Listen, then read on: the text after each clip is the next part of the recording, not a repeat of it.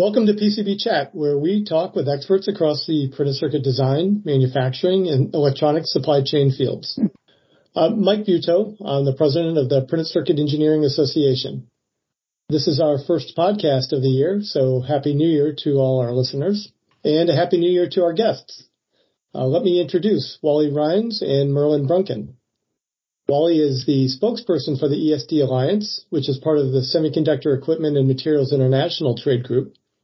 Each quarter on this show, Wally shares the latest electronic design automation data.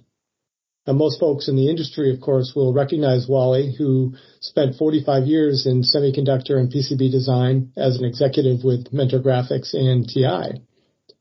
And joining Wally is Merlin Brunken, the Market Intelligence Director with Siemens Digital Industries.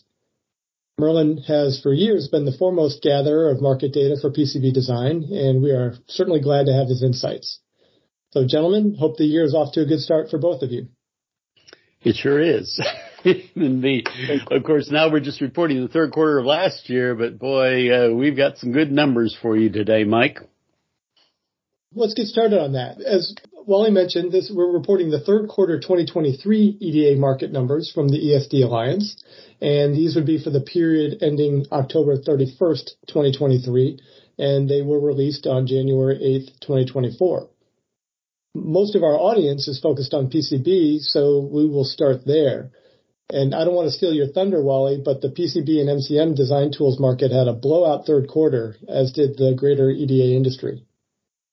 They certainly did. PCB and MCM together, worldwide, the revenue grew 23.6%, phenomenal growth rate. Of course, a whole EDA category grew well, but PCB was uniformly strong across essentially all the significant categories within PCB, and regionally, everywhere but Japan, up very strongly, particularly in Europe and the Asia-Pacific region.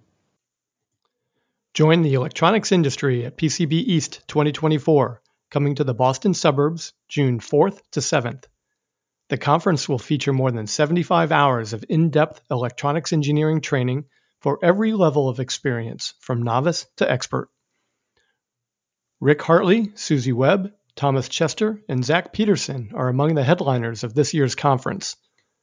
The scope of classes ranges from basics on design engineering and circuit grounding, DDR5 routing, SMT equipment validation, medical wearable device compliance, controlling noise and EMI, and AI in electronics, among many others. Registration is now open for both the technical conference and the exhibition at pcbeast.com. Now, we just published a piece in PCD&F magazine this month on the growth of the PCB and MCM design tool space over the past 8 years. And here we are already making that record obsolete, and not by a little bit.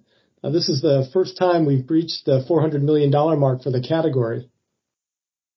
Yeah, it's the total category is for the prior 12 months, prior 4 quarters, is $1.4 billion of revenue.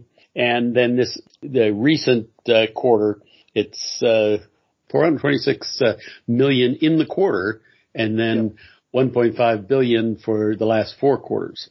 A really remarkable number.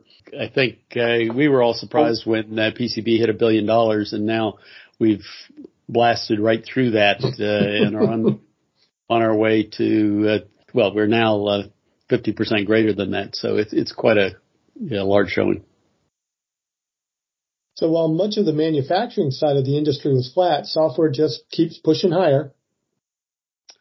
Yeah, it's normally an indicator that people are designing new products at a feverish pace. Of course, PCB tends to reflect the systems businesses of the world as opposed to the semiconductor businesses. And so that's very positive. You have, of course, I think everyone views that the automotive industry has been strong, but this appears to be much broader than that. a lot of growth in systems activity worldwide. And also, this does include some of the packaging design, but it's actually a lot of companies report their package design software elsewhere. So it's not a big mover for the total category. Wally, as you mentioned, geographically, every major region did very well. Even Japan, which has been a bit of a lagger relative to elsewhere. The Americas in particular swung back to positive territory after slipping, minutely in Q2.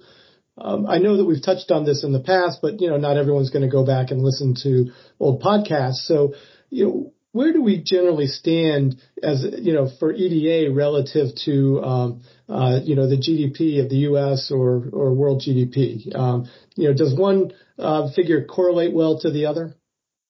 Well, Merlin and I have done a lot of studies on this over the years, and the fact is that the semiconductor industry in general tends to have its own independent volatility, independent of worldwide GDP, but does in fact follow the ups and downs of GDP. So if you have a big worldwide recession, it will be negative for the semiconductor industry, but only modestly negative for EDA, because EDA tends to be a longer term investment. If you believe that the GDP is going to grow a lot in the years ahead, that's a necessary but not sufficient condition for growth of the industry, but usually that's the case, and usually you'll get a boost from that. But you can grow independent of the worldwide GDP as long as there is we're not a major recession. Now, one of the things that, we may or may not have to look forward to is, as AI driven tools or tools that have AI as part of them that might help, engineers speed up certain tasks or may require less engineering time altogether. As those tools become, more prominent, can we expect some changes in the way that the major EDA companies, sell their tools? And if so, would we see more volatility if we're going back to some of the pricing models that we used to use years ago? Well, thus far, it's a big, hairy question, isn't it? Well, thus far for the companies that have announced, fundamentally AI has permeated the whole flow of all the major EDA companies. But it's been tool by tool. Each of the tools have been enhanced with AI capabilities. The things that are being promised for the future are things like copilots, where you actually build on a foundation model in AI, and suddenly now you have a design advisor to work with, and PCB is every bit a part of this total. If you look at the public presentations of the companies, it's not just IC design that's being affected, it's PCB design as well. We're already benefiting from many of the enhancements that AI has brought, but they've been what I would call empirical AI. That is, taking advantage of the statistics of design and design experience to enhance the efficiency of the tools themselves, the ability to get design conclusions using a smaller portion of the data, or to do regression testing knowing that a small number of tests will find most of the bugs, those kinds of things.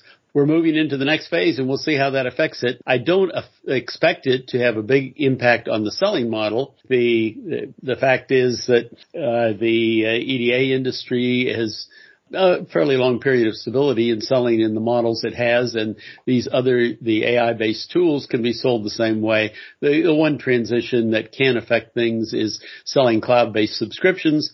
And yeah, that's been slow in coming, but we may see more of it. Certainly EDA companies are talking about things that they plan in that area. Got it. I know that we're sounding like a broken record here, but employment was up again, 1% sequentially and 10.6% year over year.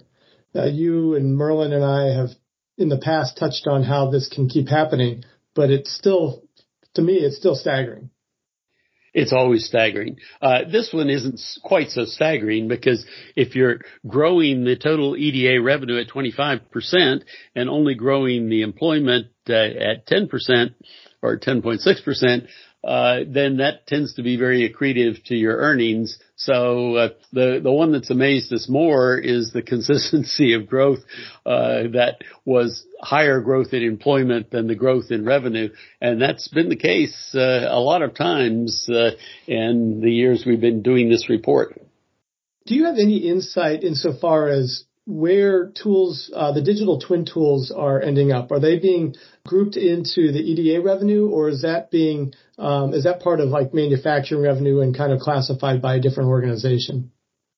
Well, the revenue we report upon comes from EDA companies. A lot of them refer to their tools as digital twin capable, and they advertise many of the capabilities that are provided. So I would say there is certainly data within this report that includes what might be considered digital twin data. On the other hand, there are other suppliers of mechanical CAD, the lifecycle management products, and others that are sold with the promise of digital twins that are not part of the reported EDA software. And so it's not inclusive in that sense. It's sort of a mixture. There was an announcement in the last couple of weeks, a major offer being made by one huge EDA company for another very large EDA company.